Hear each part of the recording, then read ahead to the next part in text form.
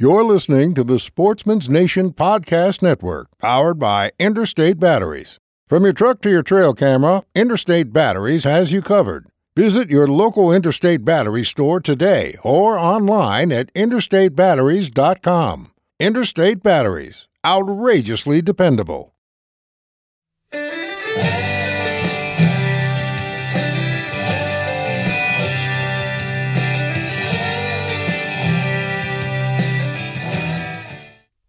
Welcome to Land and Legacy Podcast. This is your host, Adam Keith and Matt Dye. We're going to dive right into this podcast this week. We're out of the series of topography and habitat management and how they all coincide together. So let's go ahead and give you a brief rundown. We've got Kip Adams from QDMA coming on. We're going to talk CWD, youth season, deer hunting success, and habitat improvement. As always, Matt? We're covering a broad spectrum today. And honestly, I like these podcasts because they're just open. They're free. It's like, okay, yeah, let's touch on this. Let's touch on that. Let's just catch up. That's dangerous, though. It is. Oh, it's dangerous. We could open up cans of worms that we don't mean to. But you know what? That's when the good, juicy facts and stuff just comes out, you know? Facts or opinions come out. Well, it sometimes depends. Both. Yeah. And I always love talking to Kip. He's a wealth of knowledge, and we follow him on Instagram, and he makes some. I just love the posts from the QDMA guys, Matt Ross, Lindsey Thomas, all those guys that they always have interesting stuff. And Kip had some deer hunting success, but it was involving his kids, and it was awesome to see, and I can't wait to talk to him. I think a good word or phrase that would describe them is like they're just class acts, you know? Mm-hmm. They're just good people. They are. I like friends like that. They're like you and I. They're deer hunters at heart. That's kind of the root of their core, and they've kind of taken that and gone with it into, like you and I were passionate about land, so we've kind of gone into this whole land consulting and even real estate and everything land. They're passionate about deer, and they've kind of dove into the QDMA world, and now everything is deer. They dove in head first. Yeah, for sure. And so, anyway, can't wait to have Kip on. Let's go ahead and get him on. Let's do it. Well, we got Kip Adams on the line here. We're going to be discussing all kinds of topics today, and let's go ahead and get Kip on. Kip, are you there? I'm here. Thanks for having me, guys. Great to always have you on. It's been a while since we talked last, but there's a lot of things that's, I guess, came out in the world of deer, and we wanted to get you on and talk about some of the things that are, I think, probably weighing a lot on everybody's mind if they're really paying attention to what's going on in the world of deer right now. And we saw last week you were at a CWD symposium, and we just wanted to have you on and bring us up to speed. Good deal. Yeah, actually, the Michigan DNR and the Michigan Department of Ag hosted that CWD symposium, which really turned out to be the biggest meeting on CWD in all of North America this year. So wow. I was very pleased to go and represent free-ranging deer and deer hunters. And I tell you what, I learned a lot. There was some of the top disease researchers and managers from throughout North America there. So it was a great couple of days in Michigan. Well, good deal.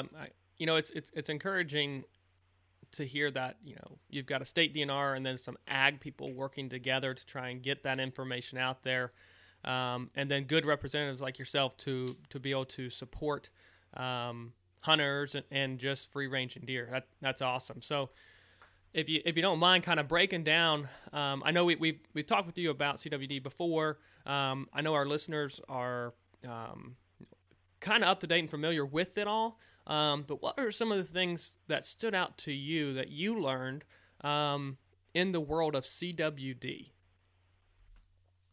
Well, the symposium was divided into 2 days. And the first day, all of the talks were about the science of the disease. You know, it was researchers, you know, what are they learning specifically about CWD itself?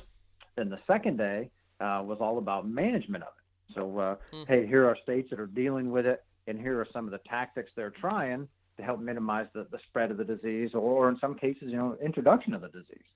So the first day was great. You know, I try to stay up to speed with all of the research that's out there, but it was really cool to hear it right from the horse's mouths. And see, what they're finding, kind of how that research is done. But as much as anything, guys, it's, hey, you know what, we know a lot about it, but man, there is a lot we don't know about the disease. So it was nice to hear them talk about where some of the research needs are and where some of the future projects need to be directed so that we can learn more about the disease to be able to fight it better. Awesome. So, I think it's pretty common knowledge that, a lot of the disease is spread by contact with deer and the transporting of deer. Was this brought up, and to what degree is there additional research going into studying the spread of it, or is it more just kind of looking at the life cycle of the disease? A little bit of both, and particularly from the spread. We know that it's spread in urine and saliva and feces and blood. One of the things they don't know, though, is how much of the infectious materials in any of those does it take to actually infect a deer. Right. And that's a huge thing right now. As you've seen, some states are banning natural urine products from being used because we know those prions are in the urine. But what they don't know is, hey, does it take, a few drops of urine to infect a deer? Does it take, a gallon of urine?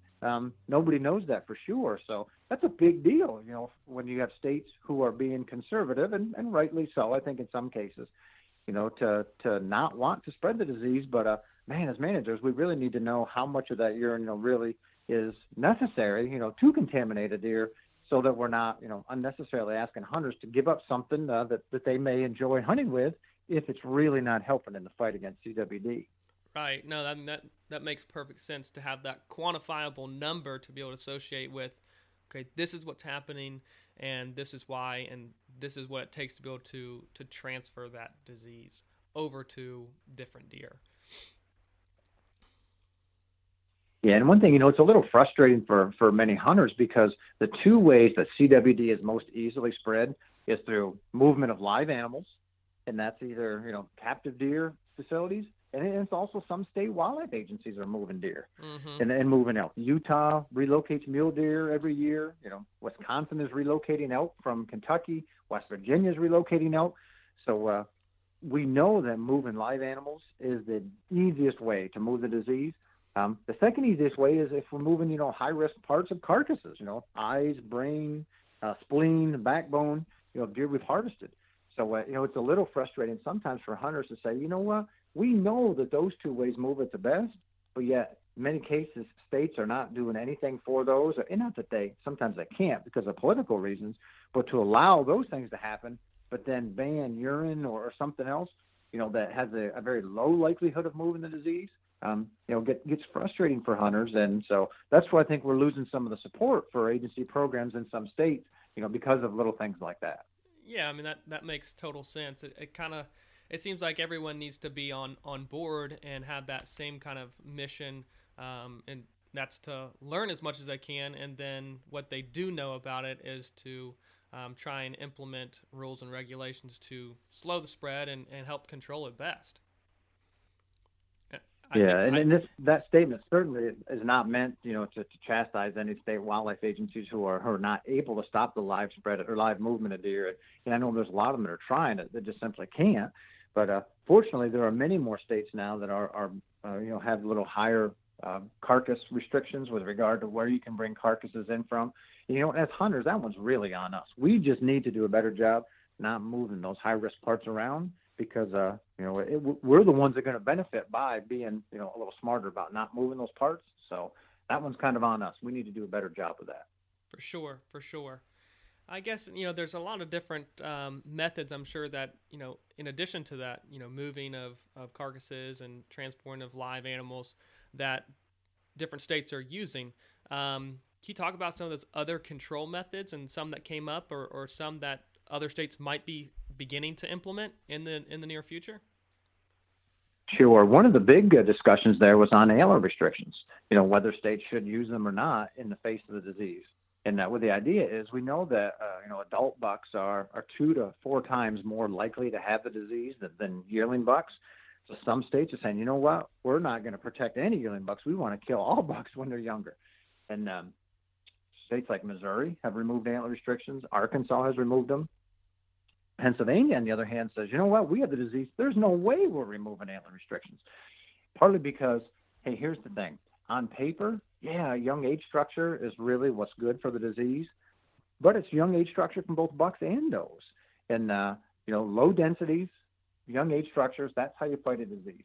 Well, it works great on paper, but in the real world, that doesn't work that well because you need hunters to implement that plan. And hunters just simply aren't willing in most cases to drive deer herds very low and have young age structures on both sides.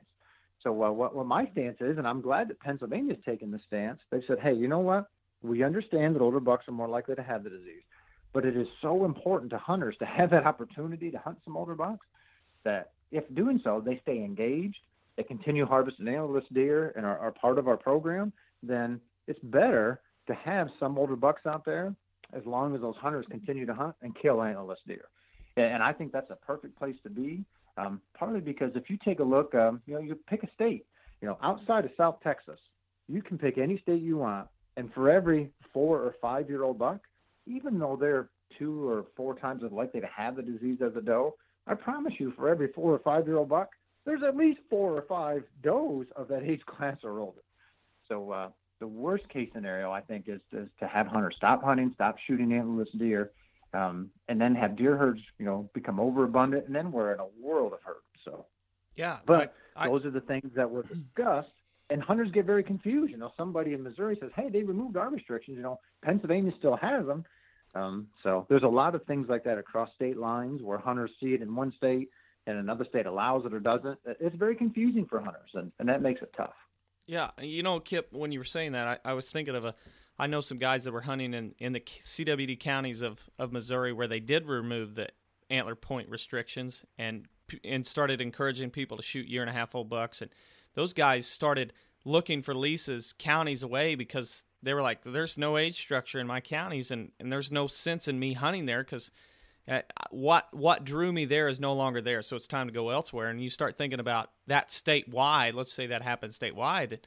You start looking out of state or potentially finding other hobbies, which could be catastrophic for the hunting industry. So hopefully, the whole CWD concept is just something to me that is fascinating. I hope that we gain some ground, and it sounds like we're gaining some ground to understand and hopefully combat what's going on. I hope so. I know it was very good for that meeting. Partly in that we've had CWD in the East and the Midwest long enough now that a lot of states have been, have some good experiences managing it and, have found lots of things that really didn't work for them. So each time a state gets it, they're kind of following the same thing other states were doing. Well, I think it's time, to kind of sit down and say, all right, what is actually working? If this is not working, let's stop doing it and figure out something that will. And so there was a lot of that kind of discussion there, and I think that's extremely helpful. Yeah, I grew up in Virginia, and there was a smaller outbreak. It was kind of 3 counties where they're hot zone. When I was growing up, I remember, I guess I was 12, 15 when it first kind of came out, or I remember it anyhow, about the disease in the northwest portions. And, they've had it since then, but, they did some control methods and in that area, but portions of West Virginia got it, portions of I think Maryland over in that area, a few spots came up, and it's just over now. It's been 10, 15 years since that point, and what's the density of it then? I mean now, excuse me, and has that worked versus other states, let's say. Arkansas, where that just recently came out that they had a large infestation, but they had predicted it had been, brewing and a part of their deer herd for 10, 12, 15 years. Now it just came out a couple years ago. So to me, it's just all interesting how, again, the different states are trying to tackle it, how in some areas it seems like it has spread more rapidly versus other where it seems like it's a little more contained. And I'm just scratching the very surface. I know there's people like yourself and others who are just diving headfirst into this, but it's all interesting to try and learn from other people, other states and densities, and how we can best as hunters, play our part. Yeah, it's certainly not not a good issue by any means. And, and there are some out there that say this is not a big deal, and they could not be more wrong than that. This is a huge deal, and it's impacting hunters all over the Whitetails range. And unfortunately, it impacts more every year. So I'm glad that there's some really smart people who are studying the disease and trying to learn more about it so that we can do a better job managing for it in the future. For sure. Matt and I, the county that we hunt, the counties just south of there just got put in the CWD zone. So for the last, 5-6 years, it's been CWD, that's northern counties of Missouri, and then all of a sudden the research and I guess the information and the information gained in the CWD in northern Arkansas came about, and now the counties south of us are all CWD management zones. So it's like it's slowly starting to creep in around us, and of course that means that there's no baiting, there's no mineral, and that kind of brings up, you talked about day 2 of the CWD symposium was habitat. Was there any kind of cool research, or what was one of the big key points of that day? Day 2 was a lot of states talking about their experiences managing in the face of the disease. So, Missouri talked about what they're doing, Michigan talked, Illinois, Wisconsin, Pennsylvania, and some others. So just kind of gave, hey, this is what we're doing. So it gave you an opportunity to kind of compare between states and then, ask questions, hey, why do you do this in Pennsylvania, but they don't in Missouri? That kind of stuff. So it was really good information. I took a lot out of it because there's a lot of different things that the states are doing. And I asked the question, you talk about lowering deer densities, you talk about, banning urine, about not, allowing minerals. Can anybody show me a success story where that helped? And right. It's a difficult thing to do because, we don't know exactly how widespread it is but all right, you've asked hunters to give all of this stuff up. Has it reduced the incidence of CWD? And, not a single state could say, yes, this has worked for us. So I certainly didn't do that to, point any state out. And I really was asking the question because I want to know, is there something I don't know? If so, I want to share this with others. And, nobody had a success story. So that was a little disheartening. But I think more importantly, that points to, okay, we've tried all these things. We really have not been trying anything different, Maybe it's time to try something different. Exactly, right. The answer to that question is really important, whether it's a good or a bad. It just helps basically redirect the management of it. Well, that's right. And, there are some great deer management programs in some of the states or in the states that have CWD. And, and you guys are a perfect example there in Missouri. Missouri has one of the top deer management programs in the whole country. So at least there's very good people and very smart people working on that. And so that provides a little bit of optimism anyway. For sure. Okay, so Kip, we covered CWD. I recently saw, I think it was through an email from QDMA, and it kind of leads into the whole CWD, and it's the whole, and I think we talked about it before we started the show, is yearling buck dispersal, how far, how fast, how many. And it was just some really interesting studies or research that you guys had put out there. I kind of want to go into that. Is that all right? That sounds great. No, I think that's one of the coolest things research-wise out there right now is just these deer movements. And, we know so much more now with the use of GPS collars. So, heck yeah, let's talk about the dispersal movements. So what recently you guys had shared with everyone, if you're not a member, then you haven't likely gotten these update stuff. QDMA will send out some newsletters through your email of current research and things that are just happening in the deer world. So if you haven't signed up for that, be sure to do so. But you guys just came out with the stats and stuff behind dispersal of year-and-a-half-old bucks, and 70%, approximately 70% of yearling bucks disperse from basically their birth range, and that happens at 2 different periods, spring and fall. And Kip, how does that, in your mind, affect things with CWD? Well, we know that a high percentage of those bucks are going to leave, and about a quarter of them that leave in the spring, when the mother's ready to have her next fawn, and about 3/4 of them that leave in the fall when that mother's ready to breed again for the next year. So they kick them out. And we know also, and actually, I should say, these studies have been done in the north, the south, the east, the Midwest, all over the place. So, really solid data throughout the Whitetails range. And we know that when those deer leave, they're going to go on average 1 to 5 miles before they set up a new home range. So from a disease standpoint, if those bucks have the disease, it's a big mechanism for them to move it, a little ways or a long ways into a new area. So that's one of the issues with deer management. They want to, minimize that age structure of those deer because they know they're leaving and spreading the disease. Interestingly, that's one of the tactics that Pennsylvania says, hey, most of these deer, disperse in Pennsylvania before the rifle season ever starts. Right. So, the idea of killing these deer before they can move the disease really doesn't happen. Certainly some get shot during archery season, but the vast majority of the deer harvest, is in rifle season. Those deer have already dispersed. So at least in Pennsylvania, it's not a management strategy to, hey, kill them before they move the disease because they've already moved.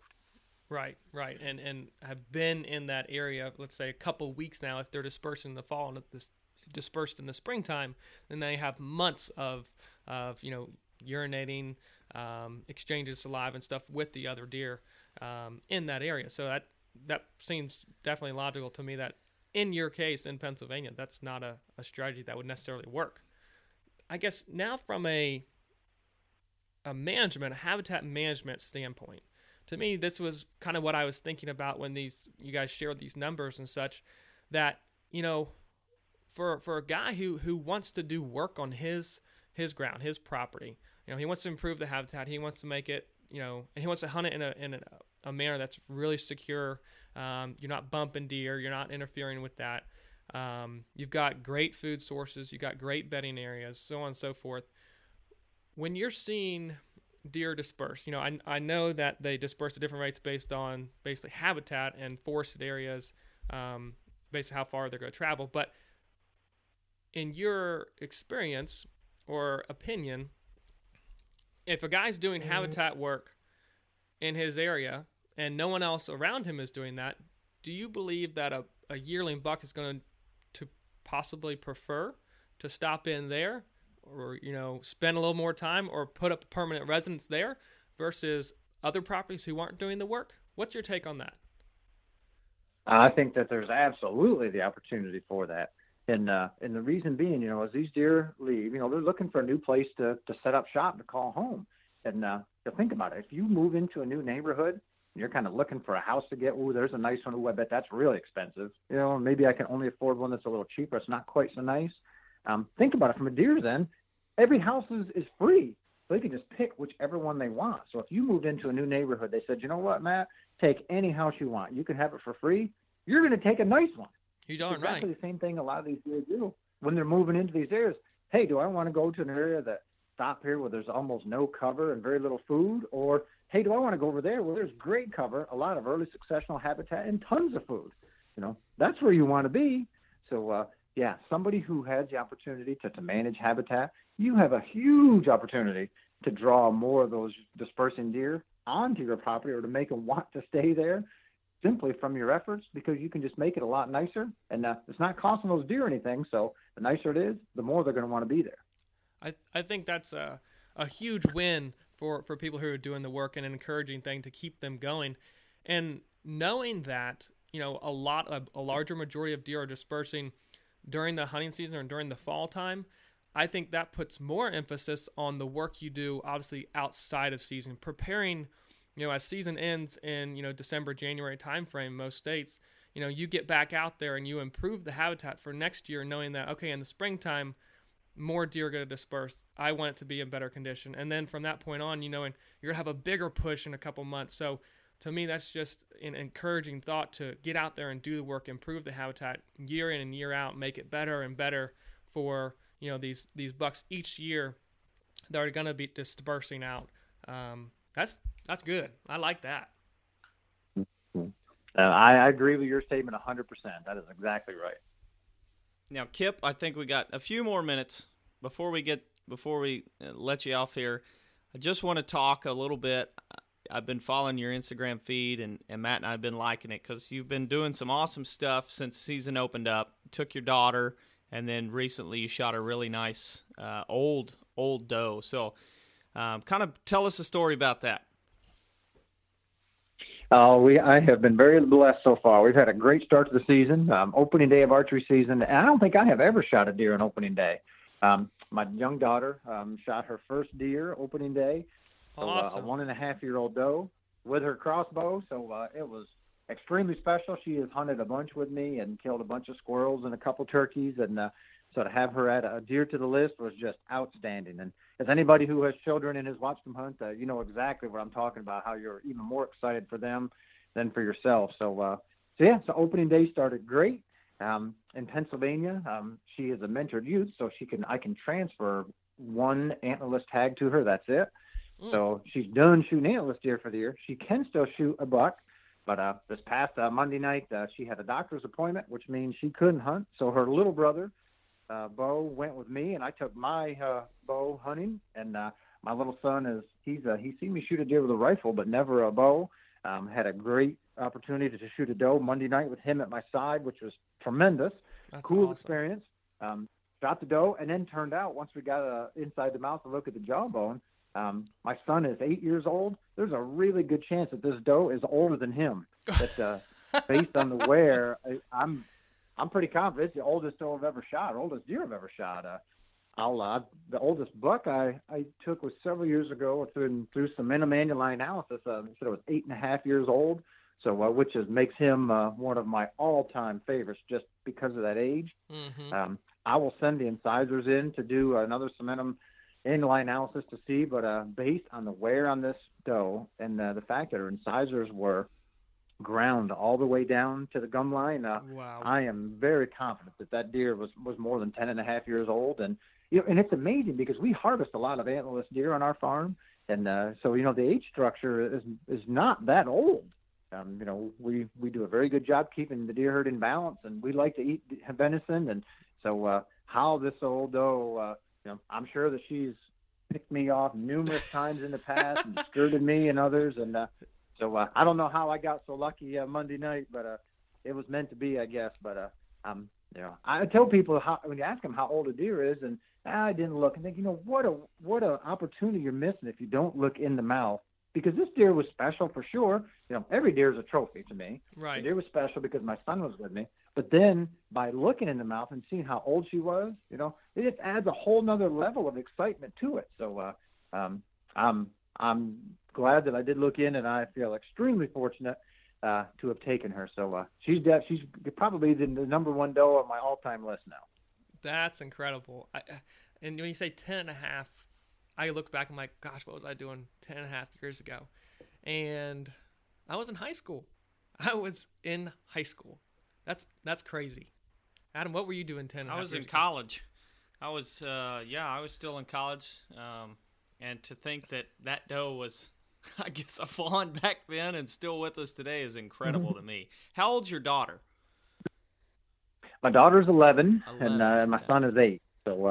So who knows when the results come back? Maybe that doe was even older than her, but we'll see.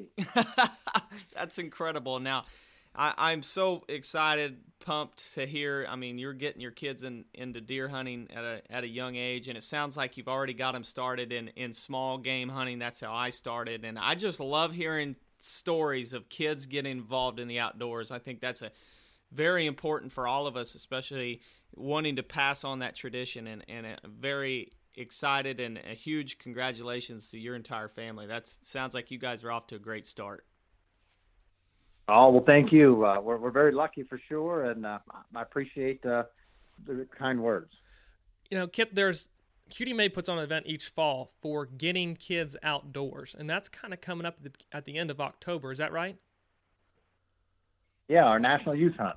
Yeah, can you talk a little bit about that, and if there's people out there that want to just follow along on the event that weekend and check out how people are doing or volunteer, can you give a little bit of information on that hunt? Sure. We put up a big push into doing youth events with our local branches, and many of our branches host youth hunts. We have a couple of very big military youth hunts that our branches do, and then we have our National Youth Hunt, which is held on a property in Georgia where we bring kids from around the country in who have never had the opportunity to hunt deer before or have never shot a deer before, so we can make it an experience for somebody who wouldn't have that opportunity otherwise. Extremely lucky kids. I've been got to be a mentors for a couple of them in the past. Essentially, we bring them into this camp, beautiful place to stay. The Army Marksmanship Unit out of Fort Benning is nearby. So some of literally the top shooters in the world come out and spend time at the range with these kids, teaching them really how to shoot. And I'm promising you, there's a lot of chaperones who may think they know how to shoot, looking closely over the kids' shoulders at the instruction that's given. So the kids get, tremendous opportunity to really learn to shoot. They get some biology lessons, and lots of fun things going on. Then they get to hunt, come back, process the deer, watch field dressing. So all kinds of excitement, that culminates around hunting. But there's so much other stuff to teach kids, how much fun hunting can be, other things you're seeing in the woods and other outdoor activities. But it is an absolute tremendous time. I always look forward to when I am there. The kids from all over the country come, different experiences. They leave lifelong friends in some cases. So it's just a tremendous experience for everybody involved. Oh, that's awesome. That's awesome. Getting people out there who have never hunted, period, and just basically throw them into the outdoors, teach them right, and get them going. And then the rest is history, I'm sure, for most of those kids. It's tough not to get hooked, really at any stage in your life, but especially as a kid. Being outdoors and learning and watching. So that's awesome. Hats off to you guys for doing that each year. I'm sure there's a lot of work that goes into it. Yeah, Hank Forrester is our youth programs manager, or our hunting heritage programs manager, and he handles the bulk of that, but he does a tremendous job with it. And, because of that, we strongly encourage all hunters, if you don't mentor somebody, you are really missing out on a lot of fun, whether it's a kid or an adult hunter. Should take the opportunity to take them hunting this year. Actually, the recent data from the U.S. Fish and Wildlife Service just came out, and we showed that between 2011 and 2016, we lost about 2 million hunters in the U.S. Oh, my God. We only started with about 12 million. So we're right now, hunters constitute about 5% of the U.S. population. That's the lowest percentage we have ever constituted. That's not good. That's not good at all. So we need to do everything possible to bring more people into our ranks, and mentoring is the perfect way to do it. And it's a whole lot of fun for the mentor. I would agree 100%. Truer words have never been spoken, Kip. Thanks for having you on. We'll let you get to it. Always a pleasure. Hopefully we can have you on again soon. All right. Very good, guys. Thank you. And obviously, good luck in the woods. You too, Kip. Take care. All right. We'll see you. Bye. Man, that it gets me excited knowing that QDMA is doing so much for getting kids outdoors. I know everyone always talks about, introducing someone, but it comes down to the fact of, are you introducing someone? Sharing those numbers of from 2011 to 2016 is oh my gosh, that's just scary to think about. 2 million hunters out of 12 million. That's a lot. That's a big impact to the sport, to hunters, to the culture. There's no doubt that a lot of things in society have changed, but we as hunters have got to realize that and got to really start mentoring kids. Absolutely. And I'll just speak some truth here. A lot of that goes down to, in my opinion, that the fact that when we all love hunting as adults, we all love it, all hunters. But the problem with that is, when do you have time? When can you find time to take a youth? And here in Missouri, youth season is during always the best weekend to bow hunt. So it's yeah. But here's the truth of the matter: if we don't start getting with it and introducing new people, we're gonna lose it.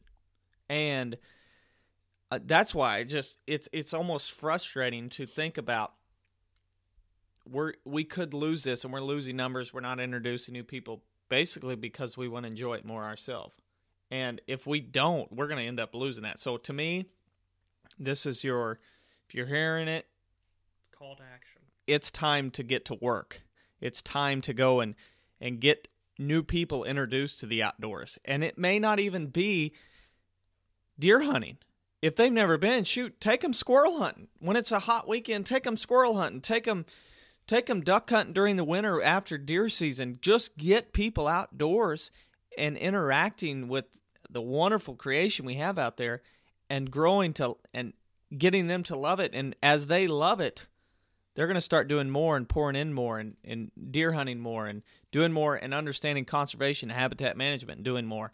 And shoot, who knows? Maybe they'll start saving up and trying to buy their own piece of land one day, and then they can lead and introduce more people. But just taking ourselves and maybe taking our kids, I think there's more we can do. If you've taken a kid and they've already harvested one now, it's time to find a neighborhood boy that's never been and take them. I think it's very important that we get people involved in the outdoors. And to me, with CWD kind of creeping in and being more aware and then hunter numbers dropping, it's a crucial time in the state of hunting to get to work. And I think, when you introduce kids to the outdoors, really all you have to do is simply just be that mentor, because the power of the adventure of, new ground, new things, new experiences, that work's done for you. You don't have to make it entertaining. The outdoors will take care of that. And, I remember my first hunt, and it was just like, no question. It was the next day, I'm going back, or I want to go back. It's like, once they're out there, and I guess hunting's not for everyone. I understand that, but you're going to know pretty quickly if they're enjoying it or not. I think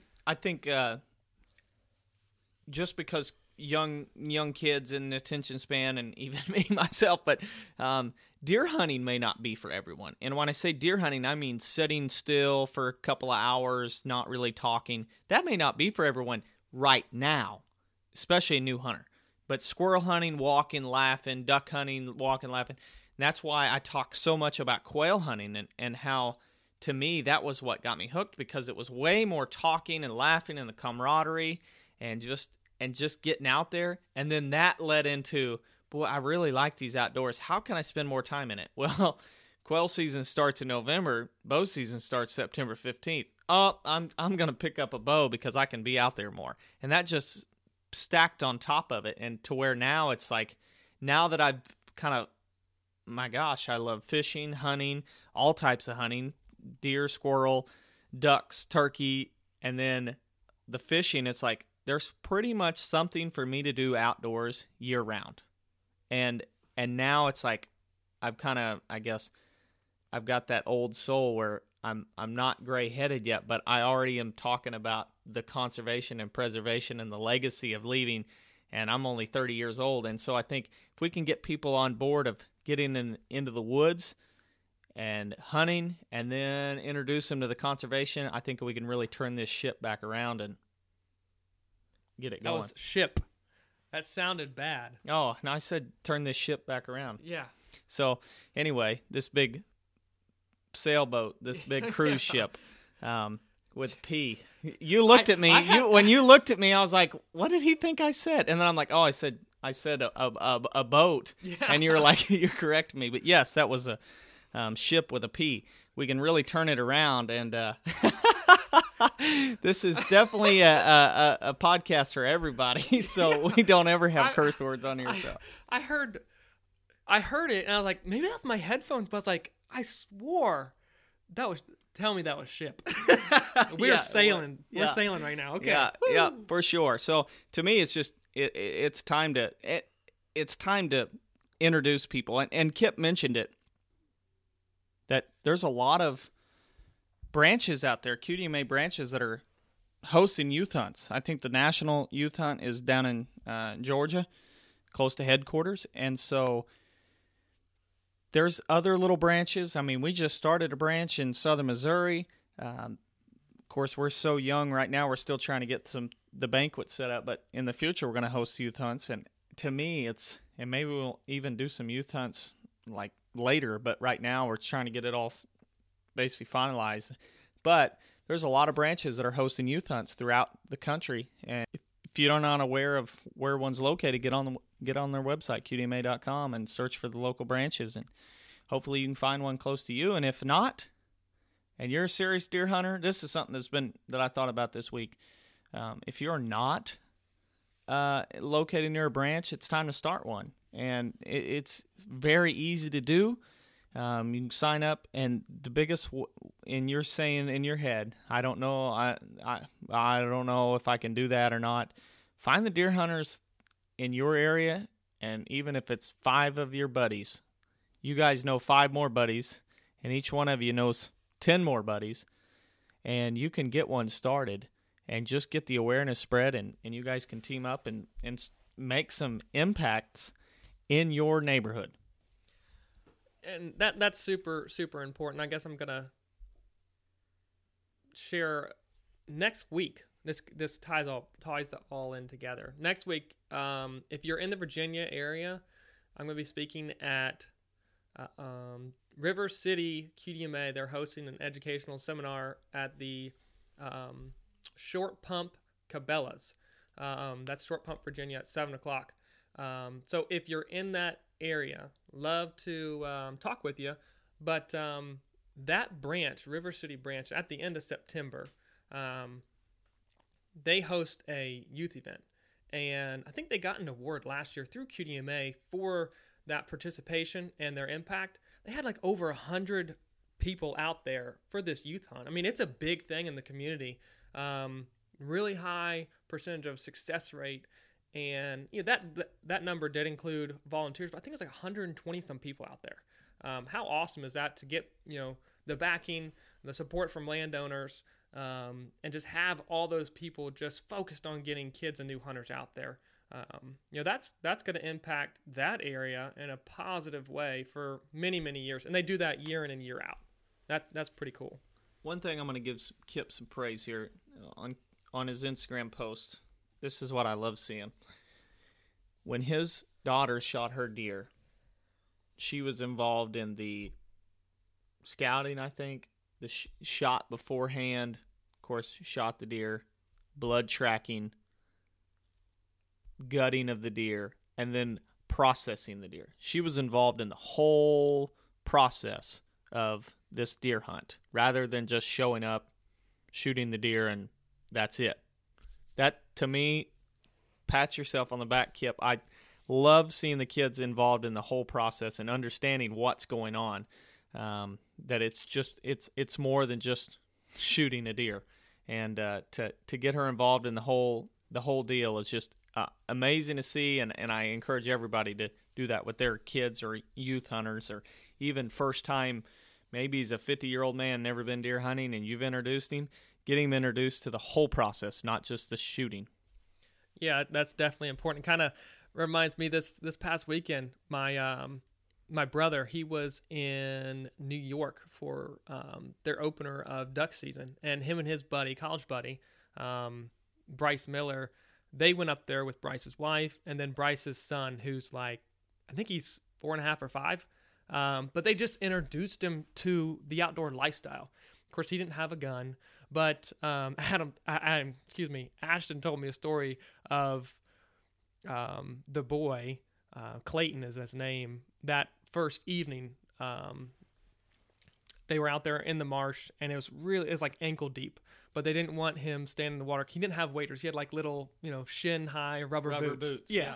And he had his face painted, camouflage, and he was pumped up, and he'd saw ducks fly in the morning and everything. So he was a pro by this time. And they put him in this little, they call it just a jet sled, the little thing, a little boat like that floats that holds decoy. So it's a tiny little thing.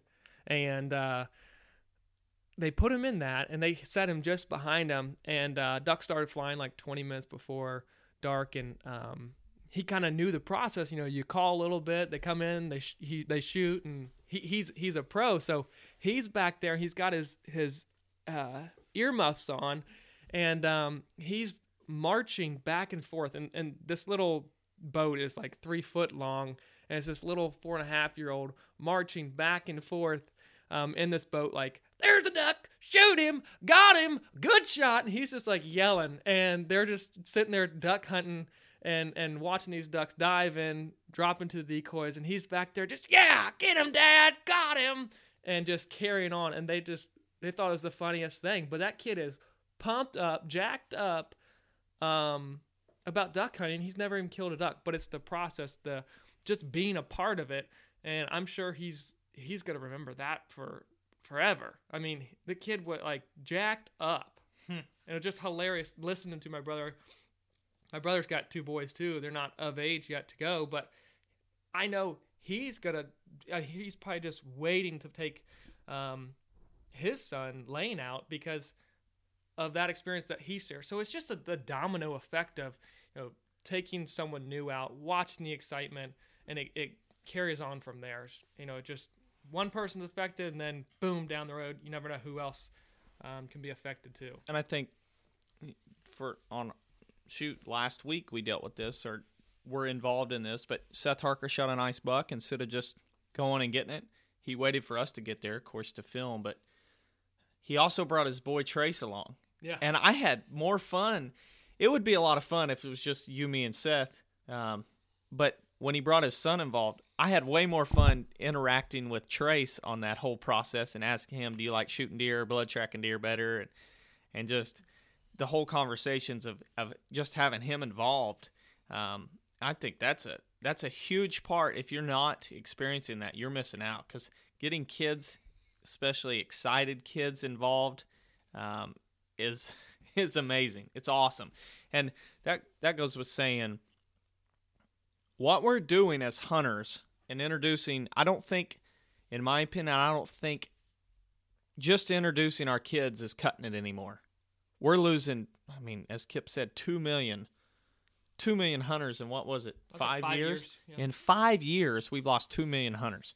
Just taking our kids isn't cutting it anymore. We need to be taking more people, introducing more people, and getting the outdoor lifestyle spread and getting more people involved. More people involved means more conservation money, more tags being sold, more money's going to conservation, more habitats being improved.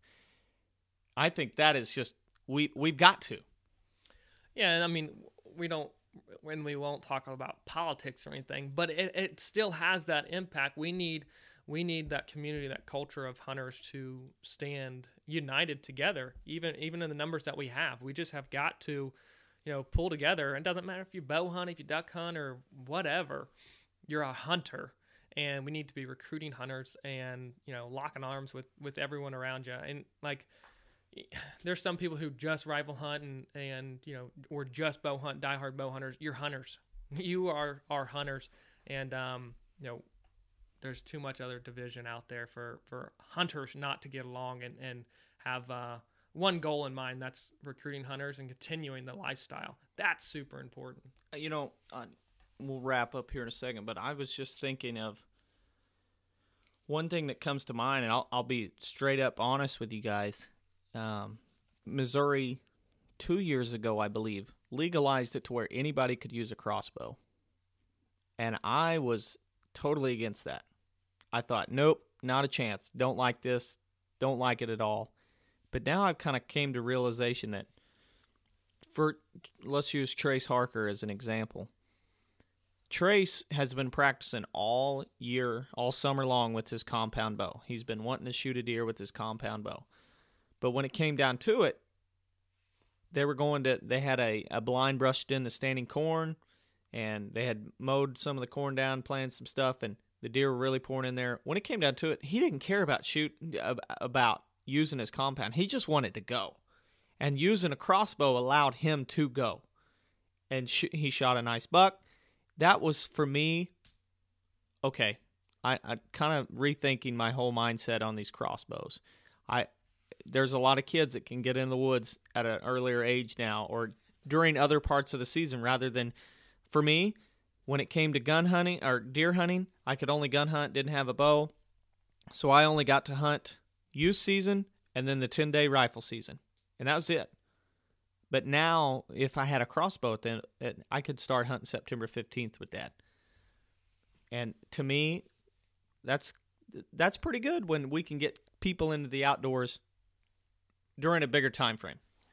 Yeah, that's super important, and the crossbow is incredibly beneficial for young hunters. But then I think about, new hunters as well. Let's say, it is a middle-aged guy and he's never been, and so he hasn't had the time to be able to practice with a compound, but now he has the opportunity to go out. Some guy puts a crossbow in his hands, takes a couple shots, it's sighted in, he knows what to do. If he goes out and he's successful with that crossbow, what do you think is going to happen? He's going to go again. He's got to go again. He's probably going to dive in even deeper. He may switch to a compound because he wants a different challenge. And it doesn't matter what you're shooting because you're a hunter and you're part of it. And that's just the fact of it. It's more opportunity to get more hunters recruited out there. For some reason, as a human being, we like to downgrade somebody who doesn't do it like us. Oh, you drive a Dodge, I drive a Ford. All right. You're driving a piece of junk, and I'm driving a nice truck. That we're both driving trucks. We're both country folk. Let's just support each other. Same thing with hunters. Is just because he shoots a crossbow or he likes muzzleloader hunting, he likes rifle hunting. Of course, I challenge everybody to continue doing things outdoors and challenging yourself and finding new ways to experience the great outdoors. But stand together as hunters and I think a lot of times, especially in the world of social media, somebody posts something and somebody doesn't agree with it, and it's time to call them out, and it almost causes division among hunters to where you're this camp and that camp instead of being the camp of outdoorsmen and conservationists. Now, that's to say, when we say that, it's also important for each and every one of us to be good representatives of the outdoors and the hunting heritage. There's a lot of eyeballs that aren't hunters that are watching us. I have a lot of friends, growing up, I didn't have a lot of friends in my class that were deer hunters. There was a few, but for the most part, a lot of my friends weren't hunters, and I'm still friends with them on Facebook, and they're still not hunters. But I still want to represent hunting in a good light. So if there's a way when you're posting your pictures and you're talking about it, and you're especially on social media, it's really important that we do it right, and we're being good examples of hunting and not posting pictures of, what irritates me to death is when I'll just flat out say it here, Matt, and now hold your breath. I saw a post the other day about how to effectively shoot a deer in the head. And it was a slow-mo still frame of a deer getting shot in the head. And I mean, that just got my blood boiling. If you want to think about, you think it's cool, whatever. But think about the people that aren't hunters, they're people that just see deer in their yard, and they're like, oh, deer are really cool. They're kind of not hunters, but they're not totally against it. They see something like that, they're probably turned off to the huntings because they put us all in a box. Be a good representative of the sport of hunting. You got anything? I've got so much to say, but I'll keep it under wraps here. Well, no, I mean we just have got to be mindful and respectful. That just comes down to it. That's what it all boils down to. Respectful of other people who are hunters and who aren't hunters, and we got to protect our culture. Think about the pictures you post. To me, we post hero shots, and we say hero shot. That's us with a harvested animal. And you look at it, usually we clean up the deer, clean up the turkey. And for me, it's not about I don't like to post the pictures to think that, ooh, I'm bragging with this deer, but it's almost honoring the animal to me and showing how magnificent it is. I think about this past turkey season, I shot a nice bird that had just an absolutely beautiful coloration on his head. So I posted a simple picture of the head of the turkey's head and how colorful it was. And I had likes from people from New York City that were not hunters that just saw it, and the whole wording was basically how wonderful and beautiful this turkey was, and how even though we harvested one, we're doing habitat work to improve the life of 20 others. And to me, that was shining a good light. Not to toot my own horn, but I hope that there's more people that are doing that and talking about the conservation and the work they've done rather than just check out old split toe. And so I think I really feel like if we can change our direction of being more conservationists than just bloodthirsty hunters. I think we can, as I said earlier, we'll turn this boat around for you, Matt. Yeah, yeah, the boat. Well, I think we hopefully got that point across, and just observations we feel like maybe necessary to share, and hopefully just shed some light on different perspectives. But real quick, I know we're getting close to time, but I want to go back and talk about that yearling buck dispersal. I know they're just stats, they're just numbers, but man, like when I read them, I immediately just thought about the impact that has on hunters. And when you're sitting in the tree stand this fall, knowing that research that just came out, knowing that 70% of 1.5-year-old bucks disperse, 3/4 of them likely going to do that during the fall, that buck that you're seeing as a 1.5 years when it walks by your stand, or you harvest it no matter what, like that deer is likely a long ways from home. And depending on where you're at, like one of the stats is basically how far these bucks were traveling on average based on the forest cover. So however much forest was in that landscape helped to determine the average miles each of these yearling bucks traveled. Like northern Illinois, the average was over 20 miles that these deer were traveling from their birthplace to where they're setting up shop. And that's just incredible. Now, that has a 2% forest cover because it's predominantly farmland, but just, I don't know. I just got to sit back and be like, wow, that's incredible. Like, let's say if you're in Pennsylvania, 50% forest coverage, they're traveling about 5 miles. That's crazy to me. And I just have a little bit more respect for them, thinking, wow, they're probably in this area that they have, like, it is just brand new. They don't know. But to me, on the flip side, if I'm doing the work, then I know that all these deer that are passing through my land, my property, is going to be that much more attractive to them. For years to come, they could set up shop, and now that's their permanent residence for many, many years. Now, that could turn into your hit lister 3-4 years down the road. So that's just really, really encouraging. Something to think about, something to ponder when you're in the stand this fall, and you see a yearling buck.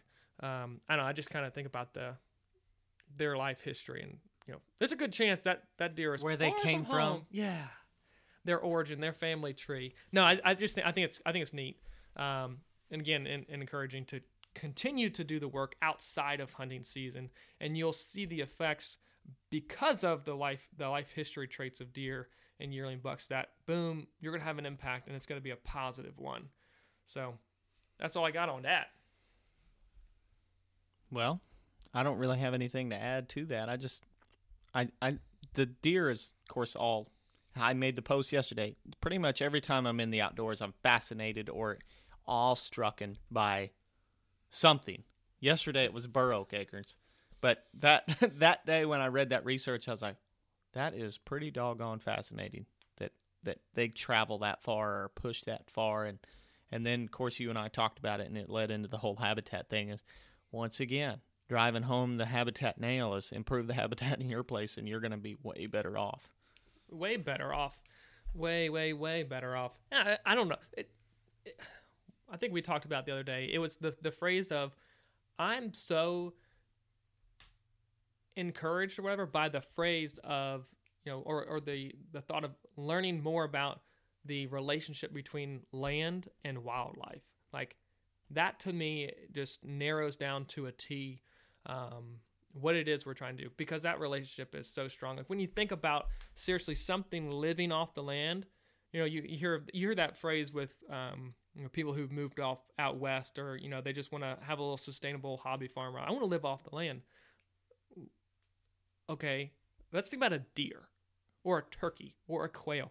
Those are the jokers who are out there living off the land, and they have to have exactly what they need, or they're going to go without, or they're going to have to adapt, or basically. So to me, that understanding adapt or die. Yeah, understanding that relationship that, okay, deer need this, turkeys need this, if I don't provide that, they're going without. If I want hunting to be better, I need to understand that there's a strong relationship to understand to improve hunting, improve habitat. I don't know. I love it. Yeah, me too. I oftentimes a huge storm rolls through, and I just think, boy, it's nice to be in this house.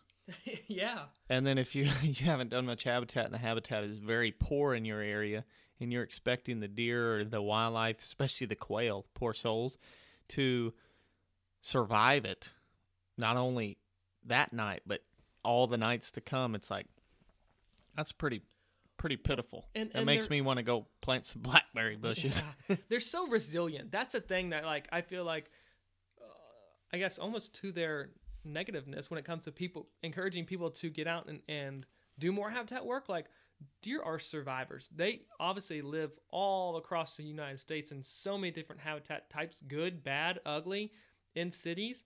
They're resilient. They're adaptable. They're generalist. But that doesn't mean we need to take advantage of that and not do the work to the habitat to improve it. You know what I mean? Mm-hmm. I was thinking yesterday, Chad and I were headed in to hunt a spot, and we were walking this edge of this big, long alfalfa field, and I looked and I saw like Johnson grass and Cerisa lespedeza and all this stuff. And I think about the farmers. Of course, that property's all devoted to farming and both crops and cows. And it's like, how can we make this better for the wildlife?